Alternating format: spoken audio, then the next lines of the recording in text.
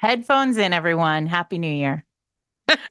That's really all we're going to say. I mean, if you don't know that by now, right? Well, some people are new. They might not know our New Year's tradition. You know, sometimes my mom says this is really funny. It's really cute. She's like, sometimes I just put you and Sarah on and I just like listen to you guys talk. Oh, and I think that's really nice. But I also feel like I should tell my mother that anytime we Mrs. say Reed's romance, please headphones don't. in, Not that today. she should be like, not this one. Well, to be fair, we don't always start with such a clear disclaimer, but it is the New Year's Eve episode. Welcome, everyone, to Fated Mates. I'm Sarah McLean. I read romance novels and I write them. I'm Jennifer Prokop, a romance reader and editor. And today we are joined by one of our very faves in life and in books. Joanna Shupe is with us. Joanna, welcome. Hi, thanks for having me, you guys. Is this your first? This is not your first New Year's Eve episode. You were with us on the Jessica Kane episode, and we will, I'm sure, discuss on the Venn diagram of New Year's Eve episodes. Worlds are colliding. Exactly. For sure. Yes, but I'm happy to be here. Thank you for having me. Well, we love having you always. We should explain what the New Year's Eve episode is, though, traditionally. So and it kind of evolved. It was an accident. It wasn't like our first thought, but it was an accident. We had Sierra Simone on to talk about something. Pegging. And it happened to coincide with New Year's Eve. And Eric finished like the episode early, so he dropped it like in mid-afternoon on New Year's Eve. And then a bunch of people were like, I didn't have New Year's Eve plans, so this became my New Year's Eve plan, like listening to this like raucous, kind of dirty episode. And since then, we have done a sort of dirty New Year's Eve episode every year. Yeah. We did Jessica Kane one year, the whole group of people. Oh, yeah. That was really fun. Omegaversity was last year, right? Right. A lot of discussion of semen. And so I think we've been always moving toward this episode. And we should say we are joined by Joanna Shupe, but really we are joined by Joanna Shupe's alter ego, Mila Finelli. And the reason why we are joined by Mila Finelli is because she is a real special, she has a special affinity for this particular kink. Oh boy. In her latest book. Yeah, we're talking about breeding kink. So that's also your content warning. This is where to dip out. If you're like, there's going to be a lot of talk about semen. Yeah. Because this is a thing that is real in contemporary romance right now. And I cannot wait to get into it. In all ways, but reality. I have some questions because I'm wondering if we should like draw some boundaries around this. I mean, I don't know, crazy idea. Okay. Which is I found myself thinking like, well, are we going to talk about like its ancillary, like milking? Are we like, well, where's it going to go? Where are the boundaries? Where are the boundaries? Is what we're saying. Are there ever really boundaries? No, probably not. No. No, but it's interesting because I too was thinking about milking. Wait, we're talking about milking men or milking women? Either. So, okay. I was thinking about Morning Glory Milking Farm this morning. Who wasn't? Because it's not particularly like breeding that's going on there, but the like semen piece is a part of it.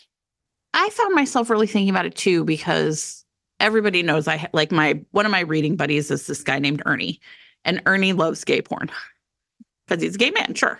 And he was telling me once about this, like one, like really infamous, like porn movie, like gay porn movie where there's like one, like literally like hundreds of like literal buckets of cum. And I was like, okay, like that's like interesting to me because like, what is it like signify? You know what I mean? Like in it's like, it's not the same thing. It's not like my seed the same way, or is it? Right. So I think I was kind of thinking too, like it really is also, I think it's boundary crossing. It's somewhere in there. It's in the Venn diagram, but I think it's on the outer edge. I also think daddy's in here. Mm-hmm. Of course. But like only certain versions of daddy. Yeah, you see a lot of crossover in that. Yeah. You also, before we really get into like the contemporary version of it, though, I think we all have seen it and read it in historicals, because any of I need an heir. Yes. I mean, that's breeding. Yes. Light breeding kink. Real light. But I mean, think about like barely even visible these days. Think about that Sherry Thomas novel where the two of them, they've been estranged, and he comes back and, you know, he's like, I need an heir. They basically like hate fuck like every, you know, day for like weeks to get him an heir. I mean, to me, like that's breeding kink. Yeah. Well, Lorraine, he is waking up with the Duke. Like, you owe me an heir. So like we have a job, like any of the we have a job to do's. Right. But it's interesting because you wrote, so your latest book, Mafia Virgin, is why we invited you to join us for this journey, because you tackle that particular trope really in an interesting way, because yes, the old school historical, like we need an heir, so let's get it done is one thing, but your characters need an heir, so let's get it done. But also then they realize, oh, this is hot. They're both super into it. Yeah, that's what I thought was really awesome about I'm going to put a baby in you. Right. And she's sort of this studious, you know, she has no plans for that right now. Right. No plans for that. And but she's fascinated by anatomy and psychology. And so for her, it's why does this appeal to me? Why does this turn me on? There's a great moment where she's like, I Googled it. And this is why it's hot. And I was like, this is perfect, Joanna. Like, yeah. Which, of course, that was the research that I found, you know, of course, as one does. But it's really interesting because I think part of why I loved the characterization of the heroine of Mafia Virgin is that she is all of us in many ways. Like, she's this like hyper feminist, like has a plan, like does not want to have anything to do. Like, she was born into this mafia family, but like she has no plans to like continue her life in the world of the mafia. She is going to become a physician, and she is out. Like, she is going to live her life out in the world, not related to the mafia. And like, we all sort of have this, I think anybody who has read like breeding, like kink, and sort of it has resonated with them. And I will be the first to admit, like, it definitely does resonate with me. There is a moment of like the deep feminism in me is like, why? I don't like that. 100%. But I also like that. What's happening? That's the part. Like, I will admit I didn't do it. Like, look, I read a lot of the stuff because it's like, it's so thick on the ground in KU right now. That's kind of gross, but whatever. Thick all over everything else. It's not on the ground. Yeah, no. They don't waste the fertile ground of your womb, Sarah. Anyway, now that I've told my mom she can't listen, I was thinking a lot about like the politics of this, right? Like, especially in a post-Roe world. And I was thinking a lot about like, I have like two kind of formative stories in my head. One I've probably told on the podcast, and one I don't know if I've ever told anyone, because I almost feel like it's a fever dream about things my mother said to me when I was a child, right? And both of them are about pregnancy. And one of them, this is the one I don't think I've ever told anyone, because I feel like, but again, my mom's not listening, and I don't know how I could have made this up. I was like 10 or 11, we're like in middle school, and we're driving in the car, and I have no idea like what prompted this or what made her say it. But in my memory, out of the middle of nowhere, she said to me, well, look, I would get pregnant at the drop of a hat, so you better be careful. Yeah. Right? Yeah. And then and I just remember being like, the fuck? I don't think I even thought that, right? I was just like, I don't know what to do with that information, but it is like imprinted on me. But the other part, and this is the thing where I think of this as being like, you know, when you're a kid, you don't really see your parents as good parents, right? But there's this one moment. They're just parents. They're just doing their thing, where I really understood that my mom was like being a good parent. And there were several, and I'm sure I told the story, several girls in my neighborhood. My brother was 2 years older than me, and several girls in his class got pregnant and had babies because we were in Catholics. Yeah, of course. Right. So my mom and I are standing out on the driveway, and I was 15, and this 17-year-old girl walks by with a baby in a stroller. It was like one of my brother's classmates, a girl like we grew up with. And my mom stopped and looked at me and said, I just want you to know that if you want to have sex, I will take you to the doctor and you can go on the pill. And then there was this long pause and she said, okay, I'm not going to do it, but one of my friends will. And I remember like really like not wanting to talk about it, but like really deeply understanding at that moment that my mom was looking at that girl and thinking, I don't want that to be you. Mm. And I want you to know that right now. Well, right? I mean, we're in a serious place for this New Year's Eve episode, but also like it's impossible not to harken back to the Elda Minger episode, the Trailblazer episode with Elda Minger. And I don't know if you listened to this yet, Joanna, but it's really worth it. Elda was the first, as far as we know, the first contemporary romance novelist to put a condom on page, like condom use actually on page. The inventor of the crinkling foil wrapper, right? And the reality is like when she came on the podcast and we talked to her about that, she said she told a story really similar to that, Jen, where she was like, I grew up, there were a lot of girls who didn't have choices, and I wanted to make sure my heroines lived their best lives, and that meant having choices.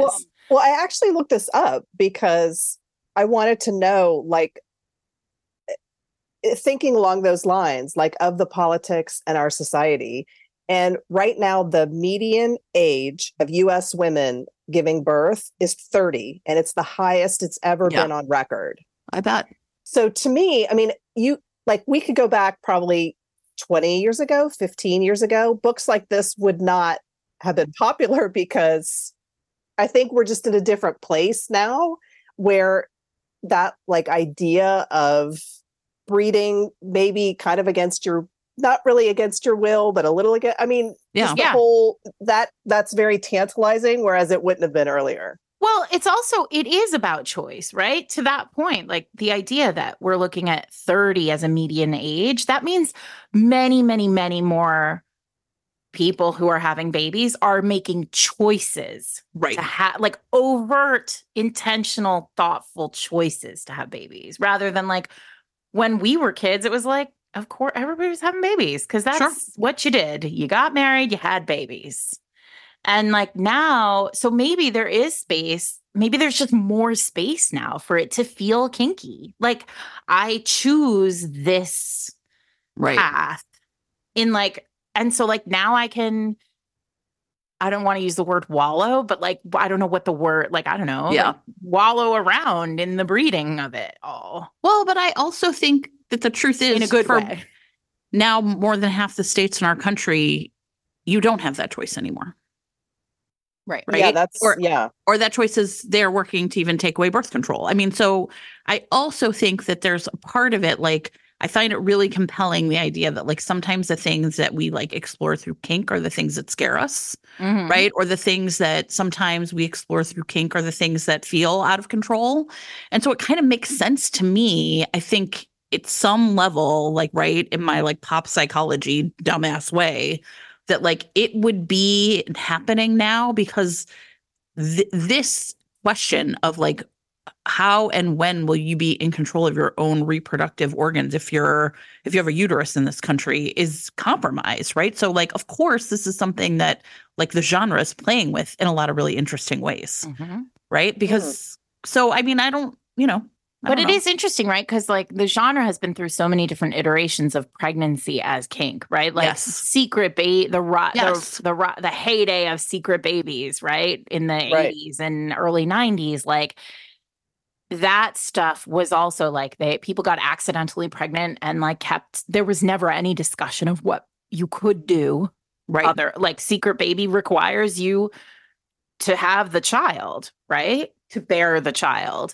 And so I think, but that's not breeding kink. Like that doesn't feel like kink to me at all. That feels like, I think that was I think that was about making families. And I think in the era of big divorce, right? Like that kind of makes sense to me that like those were like conversations romance was having. This is a conversation about like actually getting pregnant.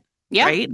The process of it. Yeah. Right. But it's also about a lot more. And that's of course, the stuff that I'm that's like, the fun stuff. I'm interested in the fun stuff for this conversation. I mean, like, obviously, I just think everybody we can't, who wants to police bodies. Sure. Right. I just think we can't talk about that without talking about like where we are. Right. Like we say all the time. Right. Like, so I don't want to make it like real boring, but I found myself thinking a lot about like, of course, breeding kink is big now. This week's episode of Fated Mates is sponsored by Lucy Morris, author of Snowed In with the Viking. I'm already in, and the reason why is because I love it when a title just delivers the goods. And what I want right now, more than anything, is to leave this recording and go read about being snowed in with a Viking. So here's the deal on this. The heroine, Embla, has been lost in the remote wilderness in a snowstorm, which is very bad luck, until she has the very good luck of being rescued by local wild man / Viking Runar and taken to his cabin where there is, well, how many beds are there, Jen? It's one. I'm assuming it's like a bed made of straw or like a cot or something because he's a Viking. I bet there's fur on there. Obviously, there's fur. Anyway, Runar warms her icy body with his because she's cold. Yes. From being in the snowstorm, and passion inflames them both. But Embla has heard the rumors for years about this wild man / Viking. But if you're going to be stranded for weeks with one, you should probably trust them and also, I don't know, bang it out. It's going to be great. That's what it's going to be. It is going to be great. And the reason we know this is because we have read and recommended books by Lucy before. You have heard us talk about A Nun for the Viking Warrior. So this is someone who really knows how to deliver. This is one of these great Harlequin historicals. So it's also going to be a really quick, fast read. If you are interested in forced proximity, snowed in, we've already mentioned, romance in the Arctic Circle, and a plus-size heroine. Something for everyone here. Something for everyone. Then you should definitely check out Snowed In with the Viking by our friend Lucy Morris. You can get it in print or ebook, or if you are listening on a podcast app, you can look right down at your app right now and click the link that you see, and it'll take you directly to purchase this book. Happy New Year. Hope you get snowed in with a Viking. Thank you to Lucy for sponsoring this week's episode. Do we feel like reading Kink is as big now as it was like 5 years ago? Because I feel like, for me, it feels like the Alexa Riley, Jessica Kane era, which is over now. I mean, not that Alexa Riley, well, Jessica Kane is done. R.I.P. Jessica Kane's R.I.P. R.I.P. You're welcome to come back anytime, Jessa. Everybody, you should know that. If you don't know that, we're telling you now. Jessica Kane has hung up her pen, and you can still get all the books. But like, it does feel to me, Jen, like there is what is new on KU is not this. I think what's new, it's like the daddy part of it. I think it's that this is it's a younger woman. Right? I don't know. That's an interesting question. But I do feel like the thing that felt super taboo about Alexa Riley, and it was Alexa Riley, I think for me, was the first person. And I think like they're a writing duo, and they sort of rose up out of like the churn in KU in the early, like, I don't know, 5 years ago? About? Maybe more. It's got to be more. Yeah. Because they're not even on Amazon anymore. Yeah. The Kelly rule is add 2 to whatever time frame you're thinking about. Yeah, so 5 to 7 years ago. And they sort of bubbled up out of it. And it was the first time that I had ever read where every single book was like you're I'm going to 18, get you pregnant. Yeah. I'm going to put a baby in you, and then I'm going to keep you pregnant. That's the other weird thing is like, oh, yeah, sure. Then like, you're just going to be a baby machine. And like those books also had like multiple epilogues. Do you remember that? Like it was like 2 months 2 years later, 5 years later, 10 years later. Baby number 3, baby number 4. Baby number 42. Yeah. You're like, well, and they're billionaires, so no one is ever worried about saving for college either, right? No. Right? No. And you got lots of money for nannies.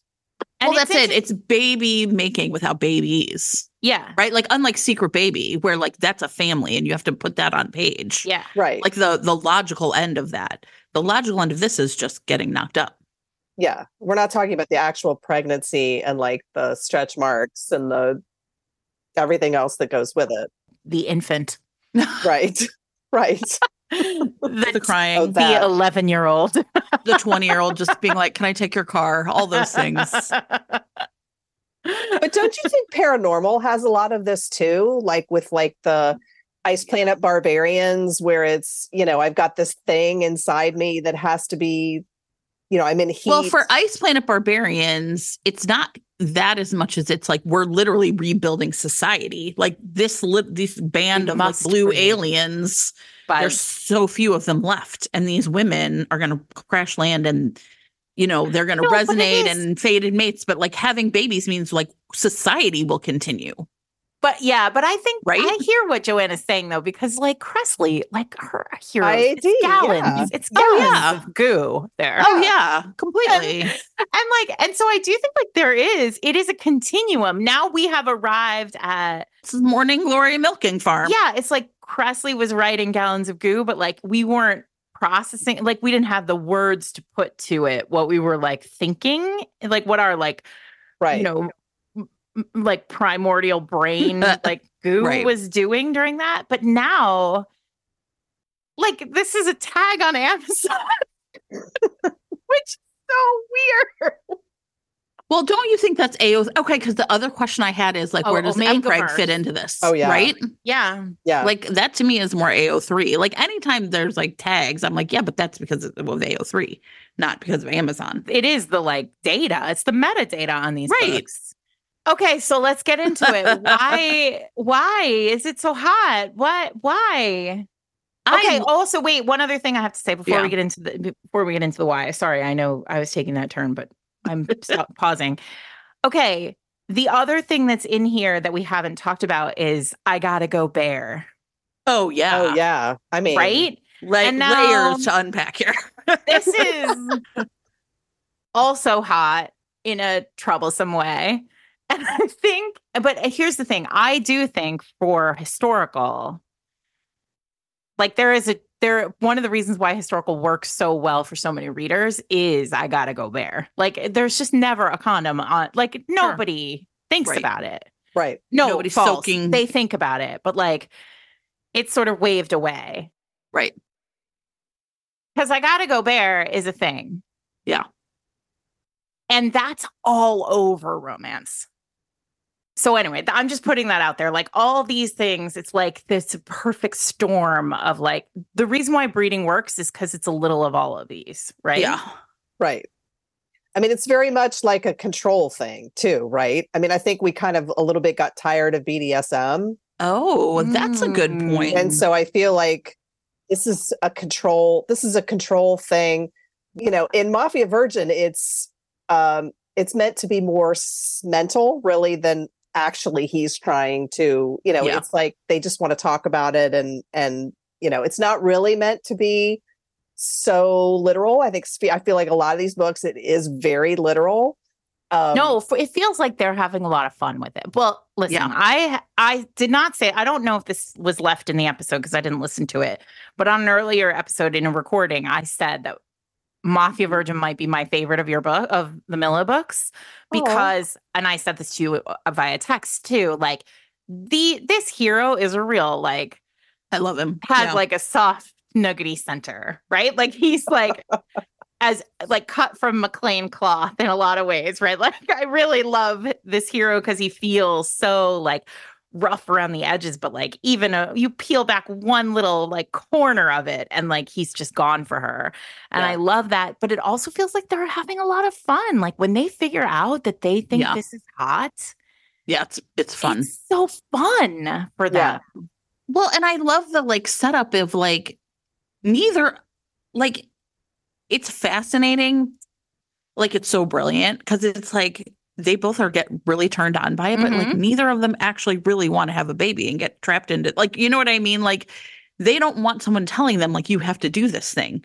So it's also like being attracted to something that like is so forbidden, like literally, like they don't want it, but they want it, and it's awesome, right? So maybe talk a little bit. Like, did this surprise you, or was this always going to be like the plot of this book? Well, I feel like it did surprise me. I wasn't planning on going there. I feel like you do kind of see a little bit of this in Mafia because you see like the forced marriage. Yes. Children are the future. And children, right? Children, heirs. To solidify heirs, the whole thing. So you do sort of see it a lot. And so for me, because she's so scientific, that I wanted to like play with with that a little bit and her fascination with psychology and anatomy and science, why this would be so hot. But they are forced to marry, and then they're also told you have to produce an heir within 6 months. And then that 6 months gets moved up to 3 months because, romance reasons. So for me, that was, and then that's in their heads the whole time. That's in their heads that they have this like looming date of procreation hanging over their heads. And so I didn't expect it. It just, I don't know. You don't know you never know where these things come from. But I think, because of KU, I've been reading more of the breeding stuff, and it just was there and it came out on the page. I think it's also really interesting because the big difference between like Mafia Virgin and then like some of the books where it's just like the trope, right, is that they don't know that they're going to be turned on by it, right? So like they're discovering, and we've talked a lot before about like how would people define erotic romance, and one of my favorite definitions from Jennifer Porter is it's like people undergoing like a sexual journey together, right? Mm-hmm. Like essentially figuring out like, oh, we're through sex, like figuring out something about themselves and each other. And I think in that sense, like this book really works perfectly for that because they are both like, there's no way we're going to do this. And yet they're both so into it. Mm-hmm. And they, like Sarah said, it's also really fun. Like they have a lot of fun together. And I do think that that's something I really enjoy in romance is like people who like find the right partner and start to really have a great time together. Like sex is fun. It's not all just like, like either like this like soul destroying thing or, I mean, it's fun. And I think that that's what I really liked about the way this plays out is it surprises them too. Yeah. I mean, that's, I think as a reader, if you're going to believe it, you want to see them having fun with it. I didn't want it to be one-sided. I didn't, because then it starts to feel gross. And I mean, listen, I've read those books too. I can make recommendations, but yeah, I really wanted it to be something that they're both enjoying. Yes. Leaving aside the sort of dark romance, the books that are edging up on dark romance where like consent is dubious at best, right? Mm-hmm. I think that I think most of these, Jessica Kane, Alexa Riley, the kind of the ones who are kind of best known for breeding, it's not as dubious in the consent. I mean, there are some in each of them, but like for the most part, it's like, this is hot. We're both into it. And also it's happening. Like, I think your point about control, about like the sort of dominance of it and like it being tangential to BDSM is really interesting to me because it is that is the real sense that you get from these books. Like breeding is going to happen, but also you're going to be taken. Like invariably, these books are like, he sees her one time, he's obsessed with her, right? He's going to keep her and protect her and love her. And like, it's like all the hallmarks of the kind of old school historical alpha, plus this new kind of awareness of semen. I guess we have to get there, right? I mean, it's interesting because I've been noodling this for a while since we decided this was going to be the topic we were going to do. And these like old school books that are, which are like really about, you're right, like it's like rutting in a lot of ways. And like the early, I mean, not to put too fine a point on it, but like in the early pages of these, in the early sex in these books, right? It just feels like animalistic in a lot of ways, but like never gets to semen. Never gets to any. I mean, like spend is about as close as we get, and it's never like nothing never is there. ever you never as like wet see as it is now. No, nobody. It's not messy. There's no like. There's nothing like earthy about it. It's just like so, But it's also all the language was so coded, right? Like, but like even in the language, Jen, like what is? I guess it is spend. the proof like, of his love. It. Yeah. Yeah. feed. He knocks on the adjoining door very politely. He's in his robe. She's under the covers. Right? There's just a yeah. hole in the sheet. Fine. Yeah. He would climb in. As soon as he finished, he'd put the robe on and he'd leave. Right. But I mean, if it's like a velvet cave and his, member, like His iron member. how are you going to get to like buckets of semen? You're not. There's no way. There's no path from there to there. Right. No. So what is it? Why is semen so hot now in a way that it was? And I don't mean hot like sexy hot, although maybe I do mean that. I mean more like, why is it so popular right now? Semen is so hot right now. Why is that? I really think we're working through some things. I don't know. Yeah, I don't know either. I mean, I think it's tangential proof, right? It's tangential proof of how much he wants you.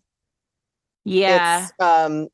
It's also probably some control issues there too, depending on where it lands and where it goes. You're right. Yeah. That hot, like that sort of the unraveling. Is it a shorthand for feelings? Oh. Jen and I have talked a lot on the podcast about how like there is a feeling problem in romance right now, right? Like for a long time we were limited by like the concrete noun, right? Like in sex scenes or in, wherever, the language would be inconclusive, right? But like now that we have access to jets of cum, right? Buckets. I love that idea that it's control, like the losing control too. Because I mean, that is hot, right? Yeah. Unless it's in his pants, that's never hot. Sorry, to me, that's never hot. There's like a way, right? It is. Well, I have written one of those scenes, and it is largely believed to be one of my sexiest scenes. But I'm sorry, I don't know. I support you. I wrote it in One Good Earl Deserves a Lover. I like a guy that like can't. That's just too worked up and too. I mean, not all the time, but I do like it. I wrote a dude who was celibate. He like hadn't had sex in 14 years or something. So. This week's episode of Fated Mates is sponsored by Avalon Griffin, author of Unbound by Shadows. So everybody loves romantasy right now, and this is the perfect book for you. And I know that because it's a book I worked on. So this book has Celine, who is like super just like chill. Everything works out for her. She doesn't get herself all upset or worked up. She's like really perfected, like kind of being a nice person.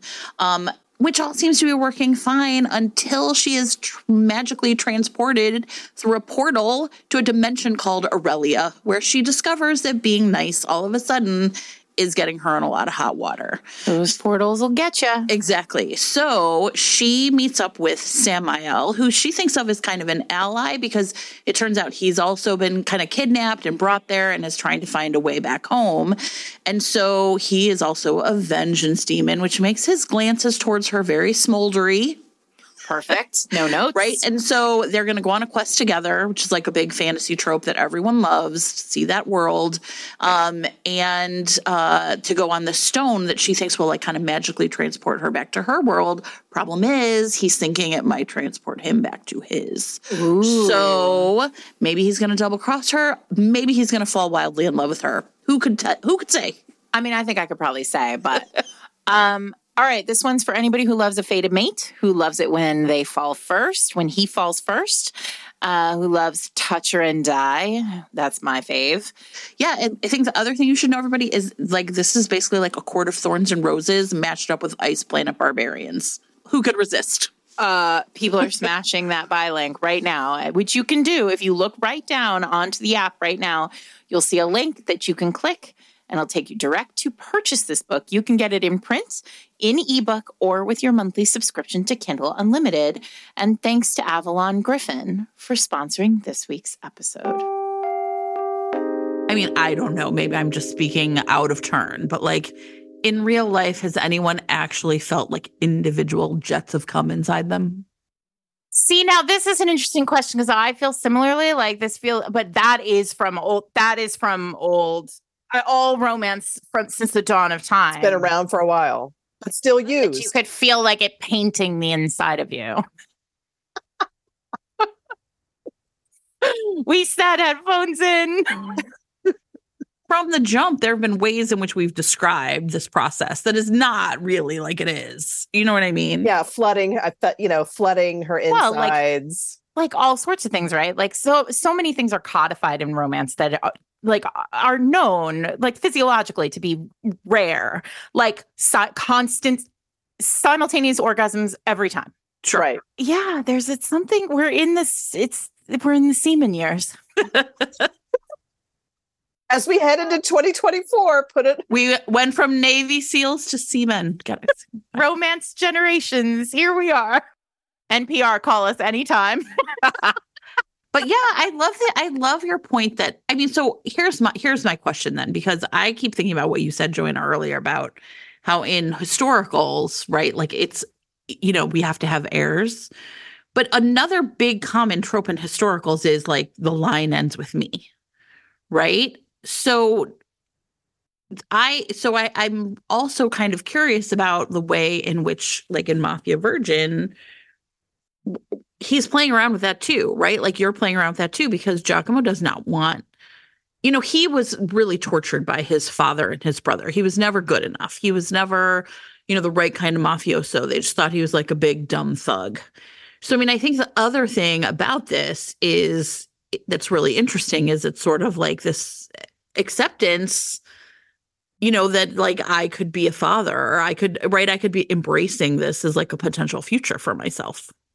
I think in Mafia Virgin, that's yes. true. Yeah. But in these other books, those babies are not important in any, like the product. No, it's about, no, I would loaf agree. of bread is not important. What's important is the ingredient. Right? I mean, like at no point has any Jessica Kane hero for even a second thought about parenthood. No, of course not. It's always, and they are, they're always, I feel like the Jessica Kane heroes are thinking, I want to see her round and swollen with my child, and I want to see her. Well, that's where the milk comes in, right? Boobs like giant, like there's like that. I want to see her as a fertility goddess, not as correct, not as an actual mother. Yeah. I mean, that's the part that's really interesting about breeding kink, right? Because it's like it's really heteronormative in a lot of ways, like yes, in every way, right? Well, not though in MPreg, like not like I don't know what's happening. Again, we did that whole episode last year and I still don't understand the Omegaverse, but something's going on over there that's not going on in these books. Right. But yeah, it's like, so there's, but I can't get to the bottom of it. It's perplexing. Yeah. For me in Mafia Virgin, it wasn't as much thinking about what it would mean when they had kids. There wasn't really like the thought of what if it really happens. It was more the doing it, right? Yeah, just the doing it. I was gonna say, I do think that you're onto something though about it being really taboo to be like fucking without condoms. Yeah. It's because maybe that's part of what's happening here, right? Like leave it, like acknowledging all the things that Jen has said about like politics in the world and like what it looks like right now in 2023. Although I do think there's like a dating thing here, like that's happening in terms of, I don't know how popular breeding kink is going to be in the next year, right? The way it was, but let's hope not as much. But let's see. I don't know. Maybe not. If Jen's right, let's hope not as much. But leaving aside all of that, there is this sort of bigger question of like, you can't do this in real life. This is like one of the most like fantasy, like fictional. I mean, if you choose to do this, you are very likely going down a path that ends in college tuition. Right. Right. And if any of these men did this in real life, I mean, they're monsters. Exactly. Right. This is, am I the asshole in real life? Right. Yeah. Correct. I mean, the other thing we haven't talked about, nobody has said this word yet, but like is virginity, which is also in here. Like, and like in the title of Mafia Virgin, but like this virginity as like some sort of sexual ideal. Right. Which is romance forever and ever. Amen. Like, I mean, that has always been the case in romance. Right. And in Mafia, it's that in Mafia romance, that's like a big Right. prize. They all, Because Mafia, as Sophie Jordan likes to say, Mafia romance is just medieval romance in a different outfit. Right. Right. So it's literally like having sex and then showing. I mean, I Showing the really bloody appreciated sheets. the bloody sheet moment, right? Like, because, right. That's a real old school way of looking at it. And so that's all packed in here too. Like, there's a reason why these are all like 19-year-old virgins. Right. So do you think it's also about like, okay, so going back to the like she's round, the bloody sheets or whatever, it's like the proof of consummation is public. Yes.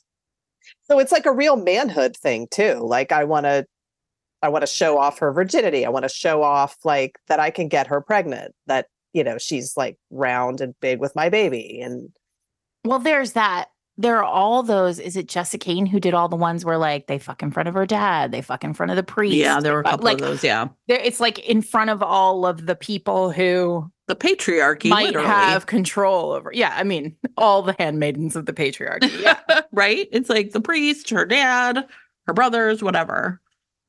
So yeah, I mean, I think that makes sense. That goes along with it, right? Like the proving, and that's like where it's harder for me because, like, why? Like, what would be the like virginity is so weird to me. I'm not that interested in it as like a topic even, or I'm certainly not interested really in it as like a piece of characterization, but it is interesting to me in terms of like, well, why? Like, right. Like why is like breeding this virgin better than just like any old lady who's, 29 and has had a lot of fun in her, in the past decade? Like what's right. Right. Cause it's like literal, like from virginity to motherhood with no stops in between. Well, the hero in Mafia Virgin thinks about that a lot because he's the second child. So he feels like he never was first for anything. So for him, the kink is really being first. Like, she's mine. I was first. No one else has had her. So I think that's also maybe where some of the virginity stuff comes from in romance. Just the idea of like planting your seed first. Yeah, listen, this is like, I'm sorry for my brain being the way it is, but like here we are. Semen as flag. Yeah. But in the Jessica Kane one with Alexa Riley, where they fuck in front of the priest, and I don't remember the name, you're gonna have to look at show notes. He's literally like, they're literally doing it while the priest is marrying them. And he says, the hero, again, no idea what his name is, but I will never forget this, says, make her my wife while I make her a mother. Oh, wowzer. That's super hot. Sorry. Right? Sorry. I mean, but like, obviously I think the same thing because I just told you, I do not know the names of those characters. I do not know the name of that book, but I would bet you $1 million that I have correctly exactly remembered that line. Right. So sorry, everybody, but it was hot. I mean, I remembered it vividly. Right. Very hot. Also, can we talk about how, and this goes back to the point that I was making earlier about daddy and other sort of ancillary taboos and how they all sort of fit together, right? Like breastfeeding kink is in here. Like if the book goes far enough, usually at the end there's breastfeeding kink too in these. So like it's all this kind of like there are all these taboos mixed together. Like I'm thinking about, there's a QB Tyler. Everybody knows I think QB Tyler's like a really top-notch erotic romance writer. A genius. She has a book called Bittersweet Addiction, where it's doctor patient and breeding kink. And like, so that's in here too. There are a lot of actually breeding books where the doctor, these edge really far into the erotica side of things, but like, where like the doctor, it's, a gynecologist or whatever. Right. And so none of this is okay in real life, but it is like particular, like kink is kink. Right. Right. So I think like the layering of kinks that's happening in a lot of these books, like the heavy daddy books that are also breeding books, like the mafia, the dark mafia romance that's also breeding. Is that that trope wheel? Yeah. Right. Just leveling up. Yeah, Leveling up. stepfathers, in front of the priest, in front of the dad. Yeah, I mean, like virgins, like all of this stuff just kind of coming together. Not to put a fine point on it. And like so it's all just packed in there. Now everything sounds dirty. I know. Now like everything I'm I like, say sounds dirty. sure. But if someone's doing their dishes and laughing themselves silly right now, you're welcome. I hope so. I hope their headphones are in. God. Well, because it's like, it is like one of these things where I am fascinated by it because it's literally like, why is it hot? Like, why is it hot? Like because it is, right? I think it's just really primal too. This week's episode of Fated Mates is brought to you by Megan Quinn, author of He's Not My Type. Okay, this one sounds like she just sat down and like opened a vein, my vein possibly, and just wrote a book for me. So everyone knows I love an unrequited love story, and this is so cute. The hero here is a hockey player with a bunch of meddling, like Cupid playing teammates who have discovered that the girl that the hero has been obsessed and in love with, unrequited, who has never noticed him for the past year, has finally become single and needs a roommate. And so they shenanigan their way into getting these two to living together and then basically coach him on all the ways that he can win her over, including things like don't wear a shirt, obviously, make her dinner, and lightly touch her shoulder when he says goodbye to her. But he is so flustered by this whole situation and so overwhelmed and so completely head over heels for this girl who barely notices him that he just like loses all control and offers to fake date her at a wedding to make her ex jealous. Perfect. I have absolutely zero notes on any of this. This sounds great. I cannot wait to get my hands on it and read it myself. And so I think this might be perfect for lots of people out there. Yeah, everyone loves a hockey romance. Megan Quinn writes a real banger. If you're interested in He's Not My Type, look down right now in your podcasting app and click the link, and that will take you to a buy link. But to make sure that you understand that this book is your type, there is a free audio excerpt of the beginning of this book at the end of the episode. So you can drift right into the new year with He's Not My Type and then check out this great book by Megan Quinn. It is available in print, ebook, or audio, or with your monthly subscription to Kindle Unlimited. Thank you so much to Megan Quinn for sponsoring this week's episode. But this is romance, right? Like this is where I come back. I'm back to like, is it feelings, right? Yeah. Because I think for many people who started reading romance when their brains were still mush, right? And I like Jen and me, and I don't know, when did you, and you, Joanna? Yeah. Like if you started reading romance when you were a teenager and like you were building, like synapses were learning to fire as you were reading these books, right. Like there is something primordial in these. Like there is a like reptilian brain thing happening when you read romance novels. And sure.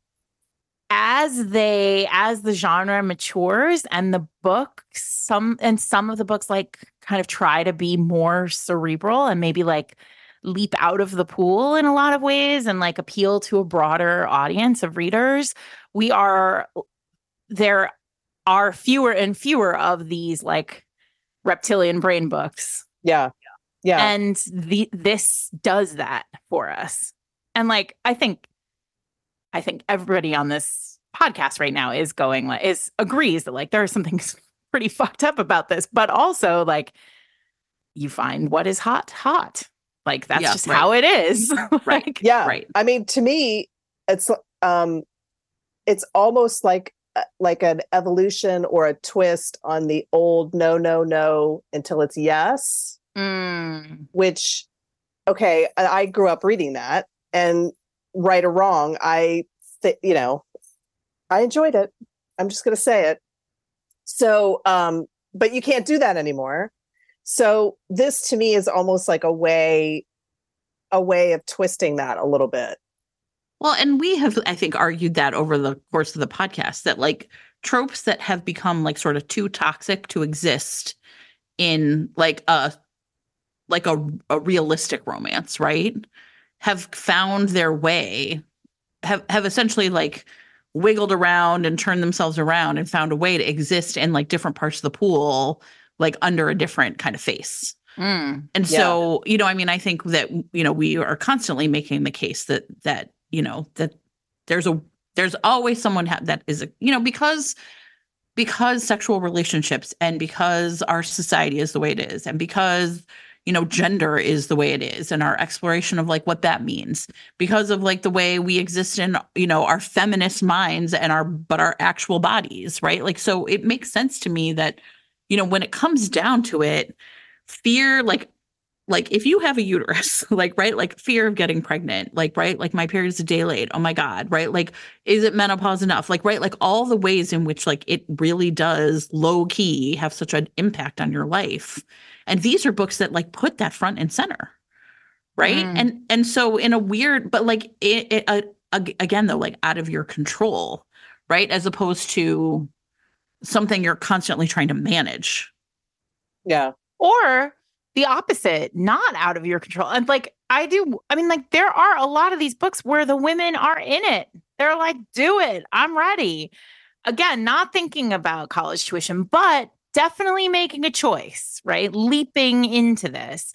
And you're right. Like I say all the time, like no one tells you when you're 20 how much you're going to worry about. No one tells you when you're like 15 how much you're going to worry about getting your period over the course of your like adult life, right?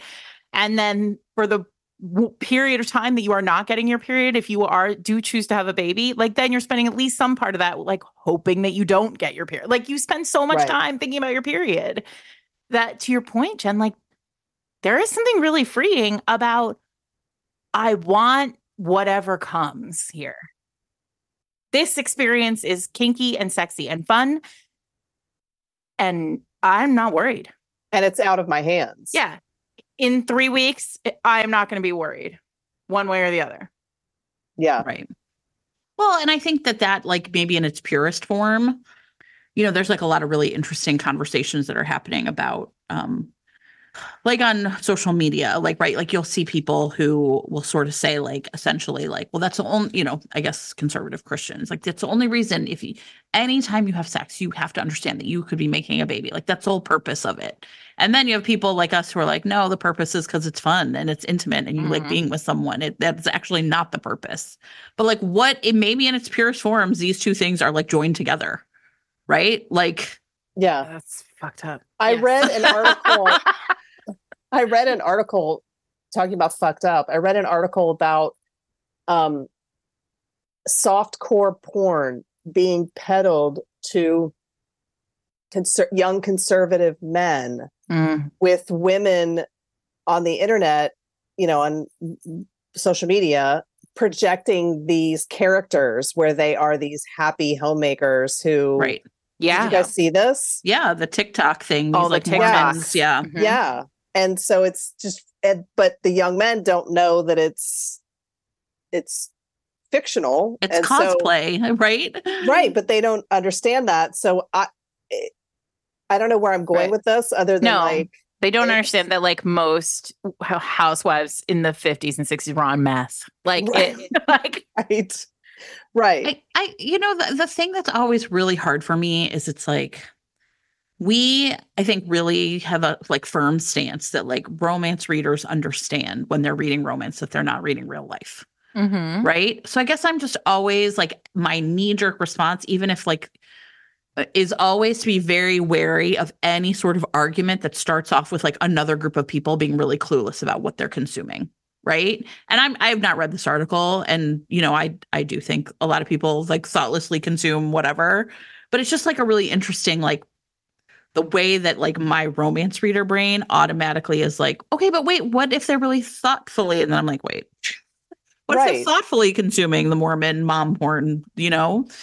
But yeah, like I worry about how reactionary TikTok is. Sometimes I worry about how reactionary these books are, right? Like, because sometimes it does feel like, right, like there's part of that's like my feminist brain. It's kind of like, how can I here I am, like spending my entire life, like worrying about the fact that like we've rolled back rights for like women younger than us, that many of them really actually are going to be treated like incubators. And yet here I am at the same time, like loving sometimes and thinking it's really hot, like the exploration of that as kink. Like like my brain hurts trying to make myself understand like what is happening up there. And maybe that's just why it is interesting. Yeah. I mean, I think that, the extension of this, I said this earlier, but like, the lactation piece of this, right? The breastfeeding piece of this. Oh, yeah. As you get further on, right? Like there is much less of that out there than there is this. But, one of the things I think about a lot related to that kind of romance, or like that kink in romance, is like, what if this thing that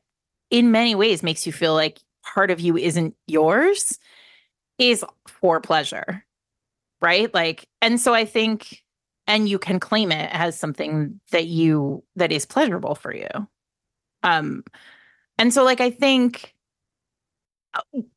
this is one of those interesting things. I think like with all of the like complex things that we talk about on the podcast, like it cuts so many different ways. And I'm not denying that there isn't a deeply problematic version of like way to look at this, right? But I do think in a lot of ways, like there's something very freeing about the idea of like this particular act being super sexy and like not scary. And because it remains scary for people through life. Yeah. Well, as it should be. Like women die in childbirth or whatever, right? And it is scary.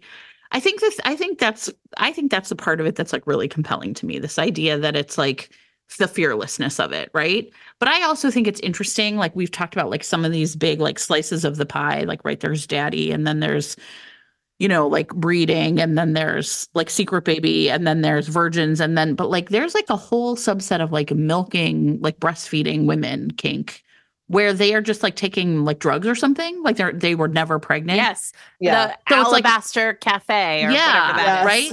And and so it's also really Check fascinating show notes, everyone. to me. Yeah, it's also really fascinating to me how you can like slice up this and like separate, or like mpreg, right? Like separate like it out, like distill out some part of the kink and talk about it on its own without worrying about all the other stuff. Well, like right? Morning Glory Milking Farm, right? Yes. Like, and I'm holding up a bottle of like Poland Spring, but like there is a reason why that book landed. Right.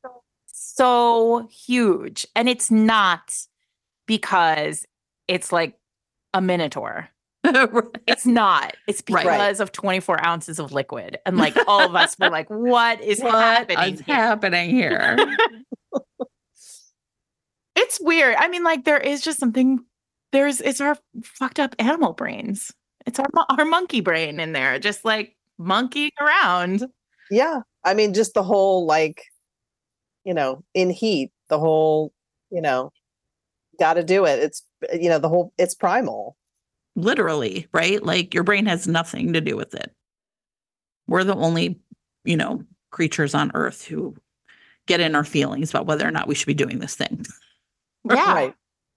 All right. Should we recommend some books? Round robin. I said QB Tyler already, but let me say it again. Yeah, QB Tyler's Bittersweet Addiction. But if you're in the QB Tyler universe, you're going to bump up on this. Yeah. It's not every book, but it's many of them. Yeah. She just really had one release yesterday, I think. Oh, really? And there's one before that I just finished that is dad's, her best friend's dad, who's a former NFL. Yeah, I read that player. The other day. The Worst Kept Secret, I think that one is. That's a good one. My recommendation is the Royals of Forsyth University series. It's sort of like Mafia, but set in college. I'm sorry, Royal Universities. I love it. Royals of Forsyth University by Angel Lawson and Samantha Rue. And they have each section, each frat has its own like little kingdom. And the one that they're doing now are the princes, who are obsessed with creation and breeding. And I mean, I'm absolutely feral for that series. So that's amazing. Princes of Chaos. Just Terrific. Sure. I feel like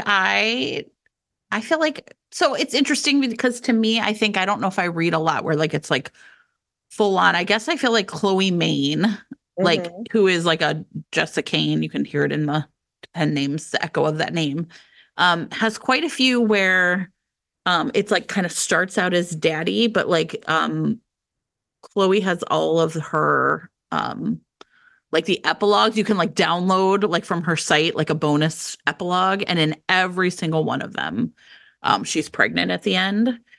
So I feel like those like kind of do like to me it's like a little bit lighter. It's not quite all as hardcore as the the ones or whatever. I'm like Googling right now to see what I've been reading in Kindle Unlimited. There's a great everybody knows I love Saffron Kent. Her You Beautiful Thing You is so Saffron's books are all fairly long and like really in their feelings. Like these are big, dark, like emotional, like heavy. This is an intense book. This is not a quick read. Or it's not like a 2-hour read. But the heroine is like alone and like deeply lonely, and she wants to get pregnant because for all the wrong reasons. She wants to get pregnant because she wants to have a baby who will love her unconditionally forever. And so she decides that she is going to seduce her brother's rival, who she has been in love with forever and who like she thought was in love with her for a while, and then it turned out like he was only using her to exact revenge on her brother, and so she's going to like double revenge him and like get pregnant and then leave him, except they sort of fall into the reality that like they both have a breeding kink. And then it's like, of course, super tumultuous and there's a lot of emotion and it's very fun.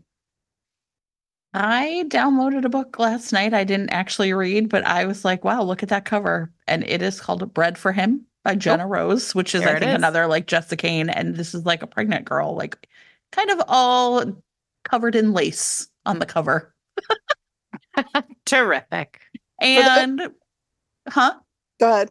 Yeah. And I just like, I kind of was like, I'm like, again, like, I think that these books are like, it's like very, there's no mistaking it, like what's happening right there on the, you know what I mean? If that's the title and she's pregnant right there on the cover. So for those who have not maybe read Jessica Kane and dip their toe into those breeding kink waters, which one would you guys recommend? I mean, for me, it's the mobster's masseuse. Of course it is. Oh yeah, sure. I know. Right. Of course. I'm so predictable. Or Suddenly His. Those are my two.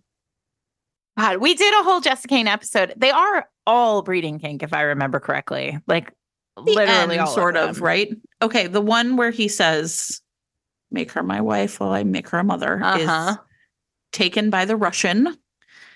And you would have to buy it on like Kobo or Apple Books because it is not on, because it's Alexa Riley and Jessica Kane. You would have to buy Alexa that Riley is not on on Amazon. You'd have to buy it like, at another fine purveyor of these titles. I cannot off the top of my head remember my favorite Jessica Kanes, but I will do the research after and put them in show notes. There is also, I will say, Alexa Riley, like the one that I think I read first, and I feel like, okay, it was published in 2015, so 8 years is the one. Yeah. That's the number. Is Coach. Yep. You can imagine what other taboo is in there as well. But there's a whole series, and it's like there's a coach one, there's a teacher one, there's a like principal one, and then there's also like Alexa Riley writes Alexa Riley erotic romance, and then they also write as AR Taboo. Literally, that's the name, last name Taboo, because name straight is up telling Destiny. us, right? And that is straight up just like pure filth.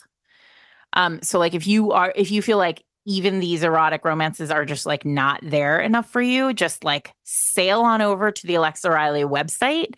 And I think you have to buy those direct from their website. Sure. They're like, nobody will carry it. Yeah.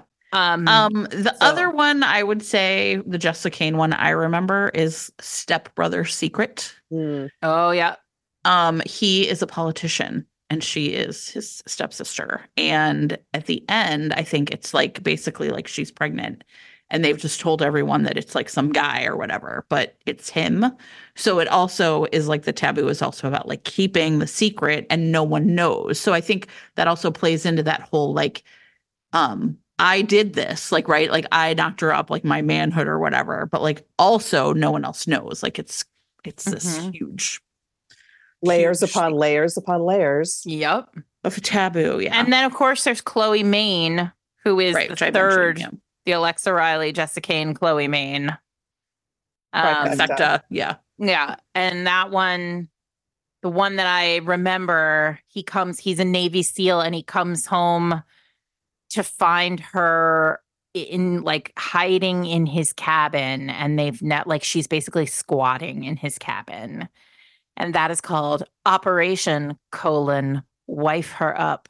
Which I think actually does speak to something that we sort of danced around a little, but didn't really like put a solid pin in, which is also this like, none of these are like, I'm going to put a baby in you and leave you. Like, this Oh, is no. like, We're going to get married. We're going to get married. Like, yeah. live. Like, that's it. It's you forever and ever. Very heavy, like mine vibes. Sure. Yeah. It's like forever. I'm going to keep you safe. You're mine. And it's very difficult to ignore the appeal of that, like that sort of idea that like somebody will take care of you. Any other recommendations? Did we say everything we needed to about Mafia Virgin? I think one of the other things to me that's interesting about Mafia Virgin is that in Mafia Virgin, they're like trying to get pregnant or right, or they have to. Right. But simultaneously, her older sister has had kids and is parenting, right? And so the other thing that's like really like, again, the part that like delineates this from like pure erotica is like the whole problem with Mafia Virgin is like, we think it's hot, but like, do we really want to be a family? Like that's like a real push-pull in the text, right? So, and she's seeing what this looks like. What does it look like when you give birth to a son? And everyone's like, that's the future heir. Like I'm raising a killer, right? Right. So I think that that's the other part that makes it's so much higher stakes than just like it's sexy erotica kink. And her like intellectual struggle between I want to be a physician and take like the Hippocratic Oath. Yeah. And also you're out here Murdering breaking people's knees. Yes. Right. Right. Well, and then if you have a daughter, what does that mean? I mean, right. You know, you're signing her up to be, bartered and traded and, so it's, yeah, I mean, that's why I think for them it was important that it was mostly, something they shared, that they enjoyed, that it was fictional, that it was not. Yeah.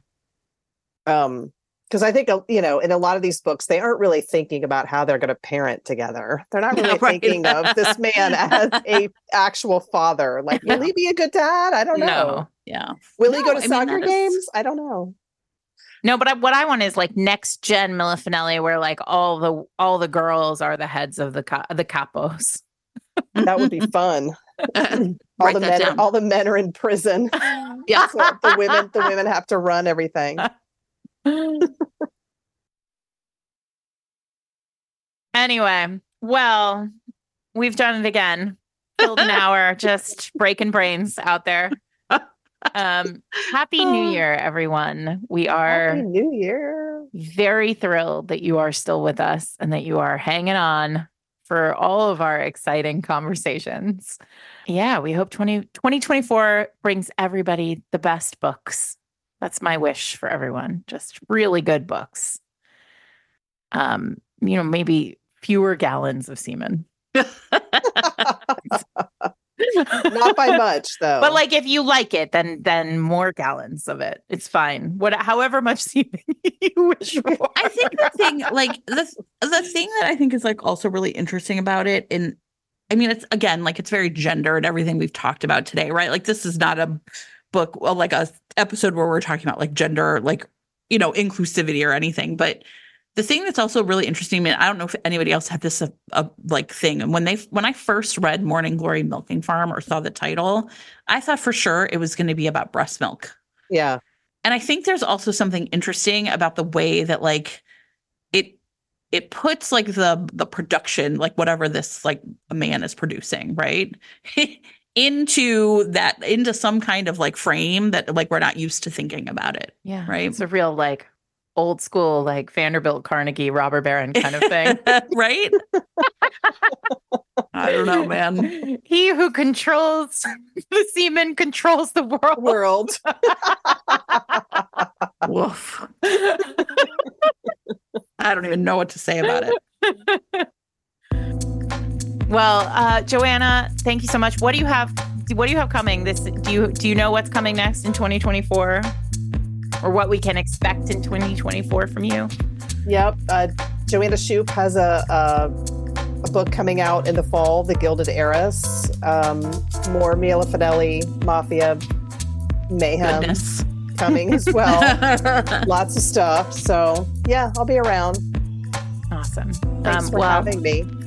Thanks for joining us. This is Fated Mates. I'm Sarah McLean. I'm here with my friend Jen Prokop and Joanna Shoup and Joanna Shoup / Mila Finelli. Joanna, where can people find you? JoannaShoup.com and MilaFinelli.com. Perfect. You can look below in show notes and find a collection of Joanna / Mila books that we love, along with many of the books that we talked about today and some that we did not remember the name of, but we'll sort that out. Taken by the Russian, everybody. I looked it up. Awesome. You can find more of us at fatedmates.net. We are on Twitter still at Fated Mates. We are on Instagram at Fated Mates Pod. We are trying really hard to be on Threads at Fated Mates Pod. And you can also join us on our Patreon at fatedmates.net/Patreon. Thank you, as always, to all of you for listening. Thanks to our sponsors for sponsoring. Thanks to Joanna / Mila for joining us. This was the best. You guys are the greatest. You guys are the greatest. Only with you two could we have a very serious discussion about the quality of quantity of semen and breeding. What it all means. Right. Like both that it's hot and what does it all mean? That's our specialty here. Why is it hot? What does it all mean? Exactly. Thanks, everybody. Happy New Year. Happy New Year.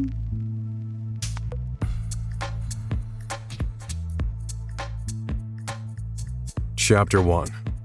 Halsey. Want one? Odin asks, holding out a piece of gum to me.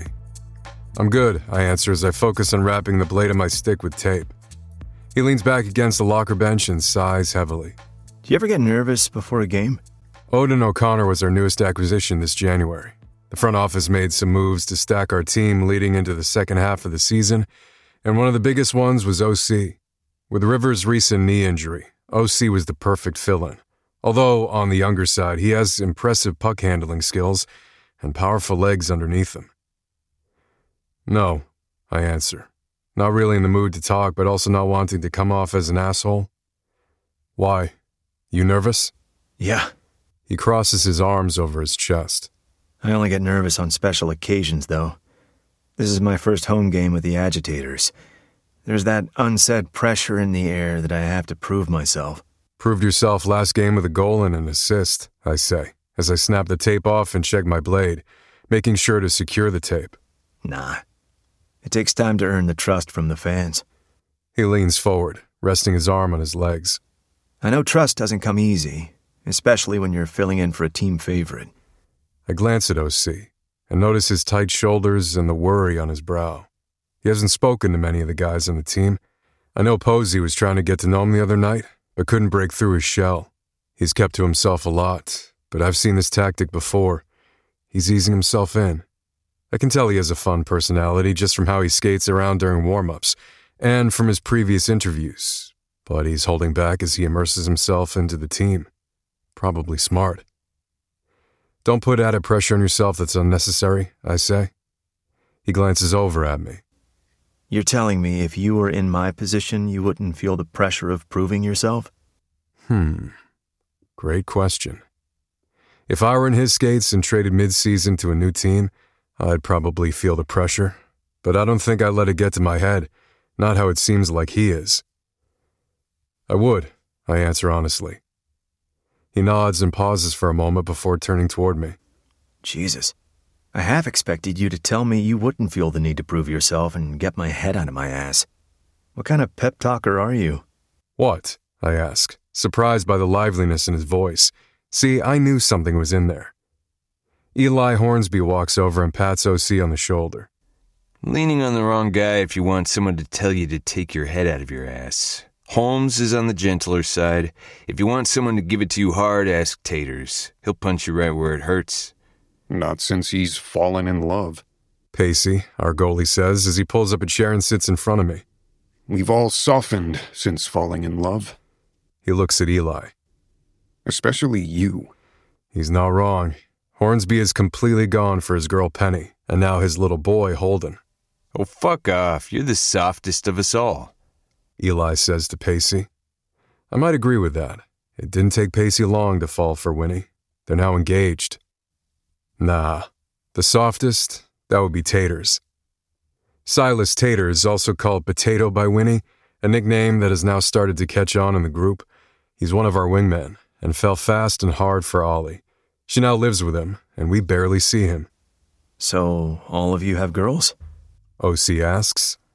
Not our friend Holmes. Eli pats me on the back with a knowing smile crossing his lips. Although, there's a girl he wished. Can you shut the fuck up? I ask, knowing exactly where that was headed.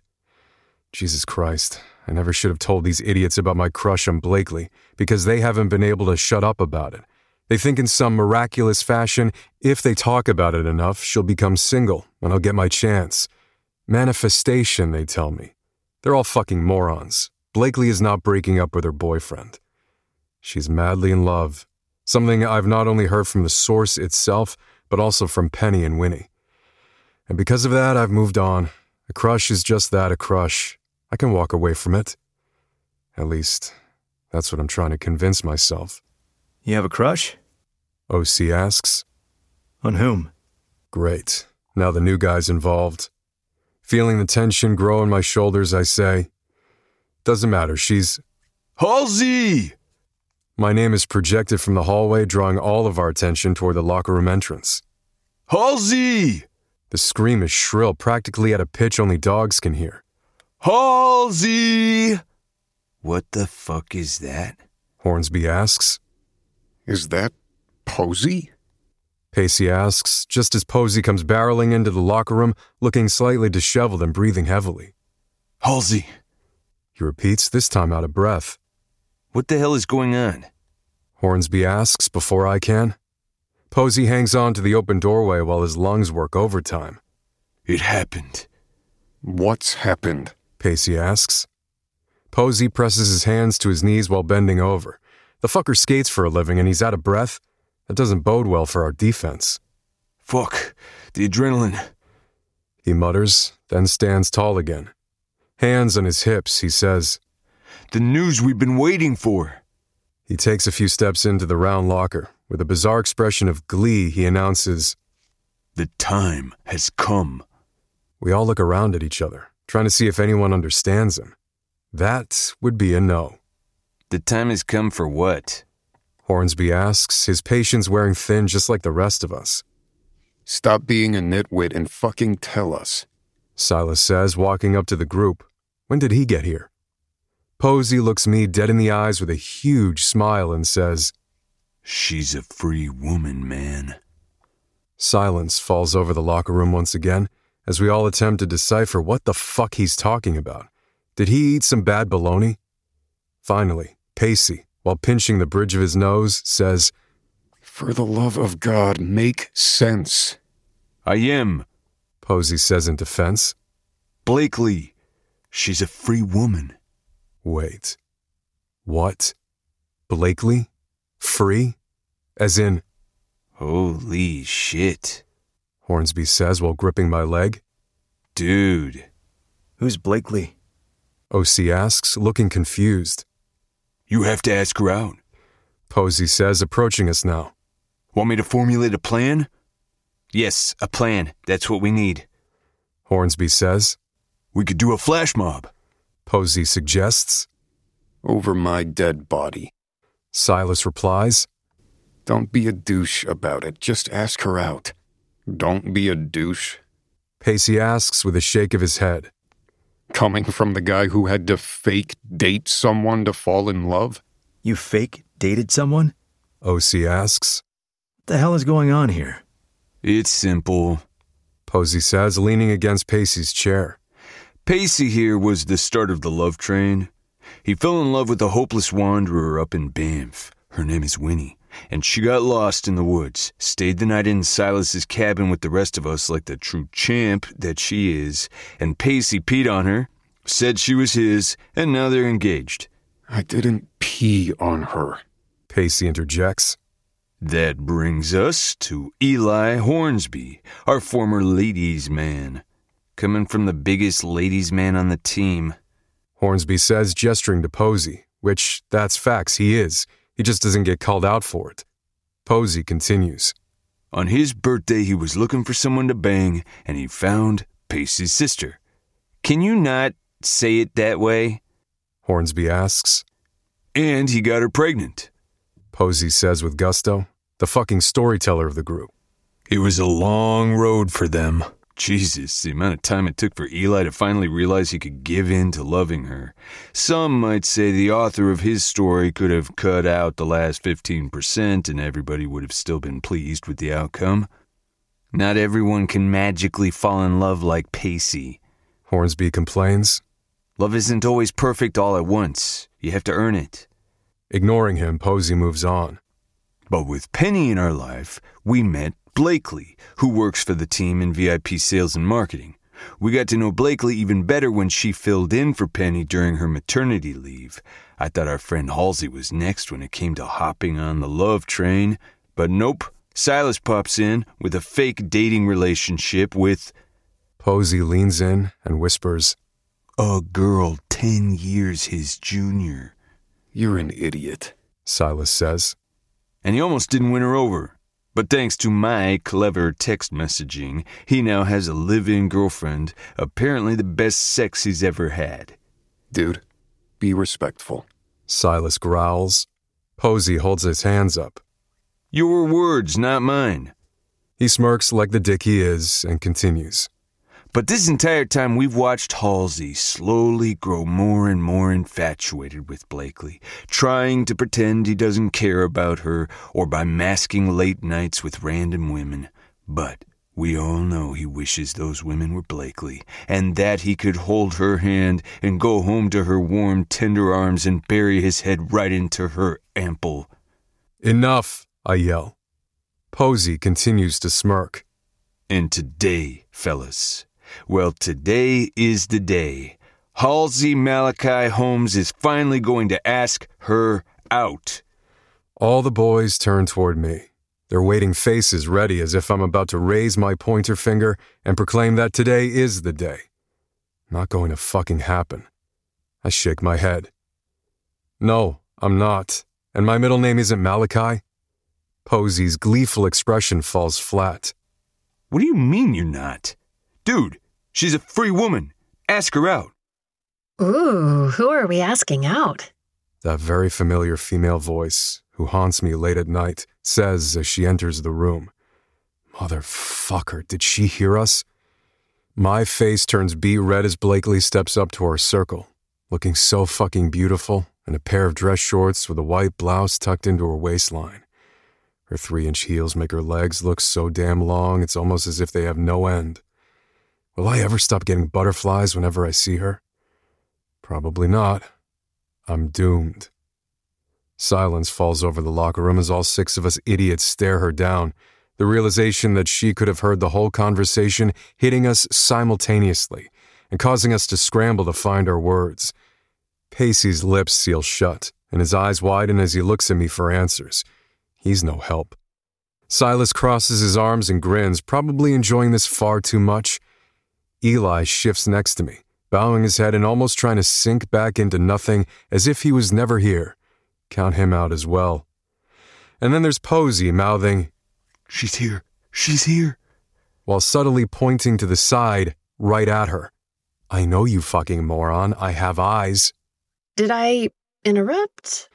She asks, looking insecure now. Christ, someone needs to say something. Anything to make it seem like we weren't talking about her. Because the longer this silence goes on, the easier it will be for her to believe we were talking about her. Which we were. I take one more look at my boys and realize they have all abandoned me. What fucking friends they are. I rack my brain for something to say, anything that makes sense. But I come up short. And that's when a bead of sweat trickles down my back, making me painfully aware of just how awkward and uncomfortable I am. You know. OC chimes in, immediately making him my favorite. We were talking about a girl I know. What a fucking champion. I'm Odin O'Connor, by the way. Blakely White. She says, leaning in to shake his hand. Her long brown hair brushes near me, sending me into a near catatonic state from the lavender scent. It's so nice to meet you.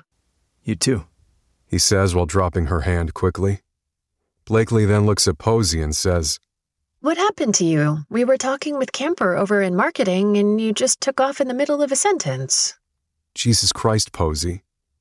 He nervously smiles and says, Bathroom emergency. When her cute nose scrunches, he adds, False alarm. But glad I hustled. You know, just in case. Sorry about that. I think you were saying something about moving out of your apartment because you broke up with your boyfriend? That's when he cut out and left, right when she was talking about her breakup. Could he be any more fucking obvious? Blakely sighs heavily. Yeah, I had to find a cheaper place. You, broke up? Eli asks. Penny never said anything to me.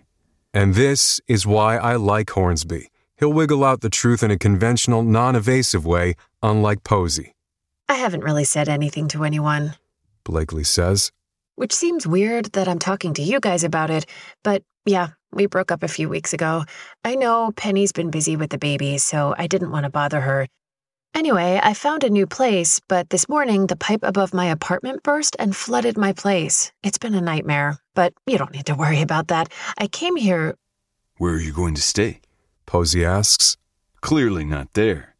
Oh, trying to figure that out. Does Penny know? Eli asks.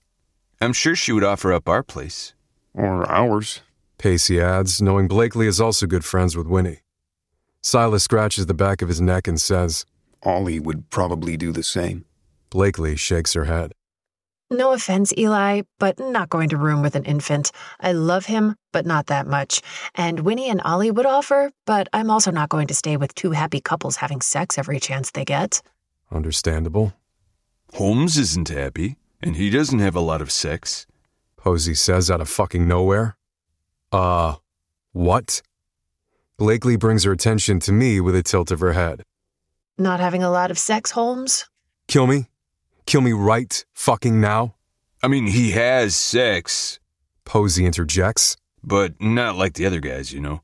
He's not a virgin, if that's what you're thinking. Far from a virgin. Although there was a point in time when I wondered if he even had genitals. Shut up. Silas mutters, thankfully. Right. Posey clears his throat. Anyway, he has a spare bedroom, and he's not part of a happy couple, and for all we know, he doesn't have an infant, so, you know, you could stay with him. What the actual fuck is he doing? Blakely, stay with me? I can barely look at her or talk to her. Sharing a living space would probably send me into a nervous breakdown. Are you his landlord? Blakely teases. More like his hairy godmother. Posey makes himself laugh. And only himself. Either Blakely is being polite, or she's unaware of the tension building in our circle. As much as I love Posey for everything he is, he's putting me on the goddamn spot right now. I'm pretty sure it's not something I can handle. Hell, I know it's not something I can handle.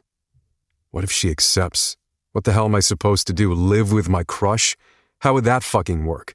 Me walking around the apartment, stumbling over my words, and trying not to stare at her too much while she lives her life, probably taking on the opinion that I'm some sort of a goddamn nutjob? No. This cannot happen. Not to mention, there's no way she would ever live with someone she barely knows. She has a good head on her shoulders, so she'll probably find a hotel or... Is it a real offer? She asks. My gaze snaps up to hers, and from the corner of my eye, I can see Posey's obnoxious smile, the satisfaction that must be running through him right now. Huh? I ask, blanking completely.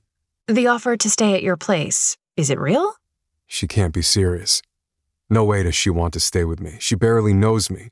Sure, we've talked here and there, and I've told her she looked beautiful in her dress a couple of times. But stay with me? She might be desperate, but not that desperate. It is, Posey says. He was telling me the other day that he wishes someone could water his bonsai tree when he's on away trips.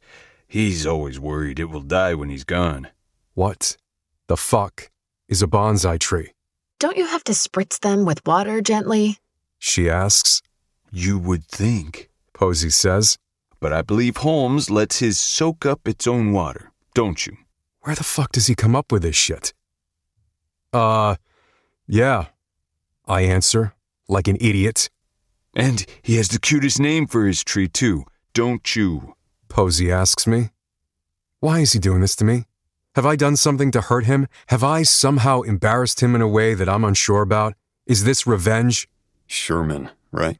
Silas asks, getting in on it. Oh, look who's dead to me as well. Posey and Silas, both dead to me. Aw, Sherman is such a cute name for a plant. She smiles that smile that haunts me in my dreams. The one that grips my balls so fucking tight that I almost can't breathe around her. His pride and joy, Posey says. And given the drought scare he had with Sherman a few weeks ago, I'm sure he would love someone to look after him. Blakely locks eyes with me and says, Well, if you truly want someone to watch over him, I'm your girl. I could use the room because the hotel I'm staying in tonight is way more than I can afford for weeks on end, and I'd pay you for rent. He doesn't need your money, Eli chimes in. He's loaded. The man has one of the best contracts in the league. Not necessary to put out there, but yeah, it's true. Okay, well, I can take care of Sherman for free. That's if you'll let me. Everyone in the circle turns their attention to me. I swear this feels like I've been sucked into an alternate universe where professional hockey players have pet bonsai trees with old man names and toss around spare bedrooms like candy. I woke up this morning thinking I have a game to prepare for, and that's it. Now I might have a temporary roommate, but not only that, a roommate whose beauty and sweetness make me fucking lose all sense of myself. Eli nudges me with his elbow and I clear my throat. Yeah, that would be cool, I say, even though I can feel my entire body break into a full sweat. Amazing. Blakely brings her hands together, grateful to me for saving her day.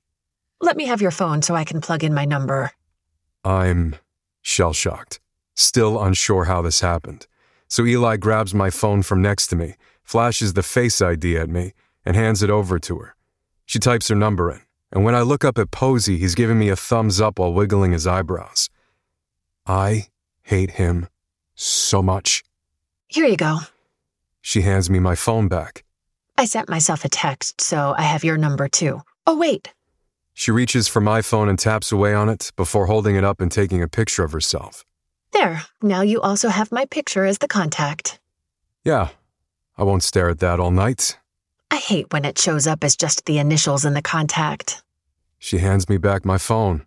I have the hotel for tonight, but I'll move in tomorrow. Thank you so much. This is a huge lifesaver, not to mention wallet saver. Yeah, sure, of course, I say while shifting uncomfortably. Okay, well, I came in here for Pacey. Would you be able to meet us in the media room? There's a family who made a wish to meet you, and I want to brief you. Pacey stands. Sure, no problem. I watch them leave together, and when they're out of sight, I look straight at Posey. What the fuck was that? Me doing you a favor? A thank you would be appreciated. That is not doing me a favor. I lean back on the locker bench. That is setting me up for failure. How is that setting you up for failure? I don't know, I say sarcastically. How about the fact that I can barely talk to her, let alone look her in the eyes, or that I don't want to have her as a roommate because I have no fucking clue how to handle that, Or that I don't have a fucking bonsai tree or know where to even get one. Yeah, I went a little loose on the bonsai tree, he says while rubbing his palm against his jaw. But come on, this is your moment. She's a free lady and now indebted to you. What more can you ask for? I don't want her indebted to me, I say. Jesus, that's not how I want to handle this. And how do you want to handle this? Eli asks. Because as far as I know, you'd never make a move. You don't know that, I say defensively, even though I think it's true given my current state of life as a hermit. Call it gut instincts, but I was ready to ask her out when I first met her. Then, the more I got to know her, the more I realized she's way out of my league. She's bright and fun and free. I'm the complete opposite. I can't even remember what fun is. I live to play hockey, and when I'm not playing hockey, I escape into books. I keep a solid regimen so I don't have to think or battle the thoughts in my head. I don't know how to be any other way. I don't know how to survive any other way. And throwing Blakely into the mix as my roommate, that will mess everything up. I can feel it already. You wouldn't have ever asked her out, Silas says, arms folded. Sorry, but it's true. I usually don't agree with Posey and his shenanigans, but I kind of agree with this move. Thank you. Posey bows, like a moron. Just doing the heavy lifting over here. I'll take thank yous whenever you want to toss them my way in forms of cash or baloney. The only thing you're getting from me is a trip to the plant store. You got me into this mess and you're going to help me get out of it, I say. Get out of it? Posey shakes his head. Oh no, we're going to find a way to make this permanent. Mark my words, you and Blakely are going to be boyfriend and girlfriend by the end of the season. There will be so much kissing in your future that you'll beg me to clue you in on what kind of lip balm I use to keep things so fresh. You're an idiot, I say, blowing by him and heading straight to the restroom, where I might dry heave because holy shit, Blakely will be living with me.